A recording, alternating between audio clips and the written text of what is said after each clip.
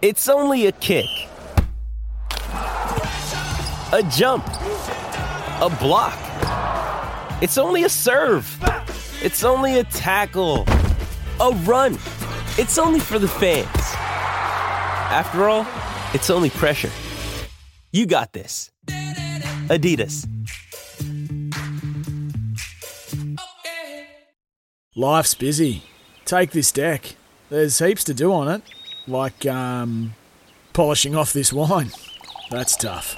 Life's pretty good with a Trex deck. Composite decking with no hard maintenance. Trex, the world's #1 decking brand. G'day, Mike Hussey here, but you can call me Mr. Supercoach. KFC Supercoach BBL is back and there's 25 grand up for grabs. So what are you waiting for? Play today at supercoach.com.au. T's and C's apply. New South Wales authorisation number TP/01005. Sport is our religion, and here is Smithy's sermon. Well, one of rugby league's genuine hard men summed up the latest headline-capturing fiasco in the code yesterday into very short, sharp paragraphs akin to a couple of his famous midfield jabs that landed right on the chin. On radio, Mark Geyer was quoted as saying, "It pisses me off. On the biggest and best week of our calendar, we are talking about off-the-field stuff. How stupid to let someone in your inner sanctum have a camera out. Every phone is a loaded gun. It's so selfish. They have let their club and their fans down." Well, Geyer knows full well that when the brakes are off, the boys will be boys, there will be parties, there will be occasions when the rules of acceptability are broken, and regrettably at times when the rules of the law are as well. God knows he would have been central figure to a lot of shenanigans on Mad Mondays during his illustrious career, but heaven protect the bloke that filmed anything that Geyer and his mates got up to and then released it on a medium for the world to see. The planet simply wouldn't have been big enough.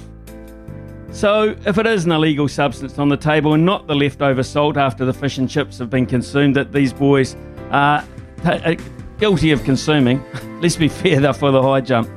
The league, as with most codes, have a pretty high bar set when it comes to this stuff. The Peter V'landys in the game have worked too damn hard to keep the game front and centre during this damn pandemic. Its popularity, its ratings, its profile have increased as a result. His methods and determination on behalf of the league and its fans has been exemplary, and it's his door that should receive the first knock when it comes to the process of apology and regret. These fools should get hefty bans and fines and get the full book tossed at them. This has been a really bad thing, and there has to be a strong deterrent. Then when league have finished with them, maybe a session with Mark Geyer and his contemporaries, and that's after Bellamy has played his card. And maybe they could invite Reece Walsh to that party as well. In the unlikely event, like Halley's Comet, I'm wrong here, I'll need all that leftover salt to eat my humble pie.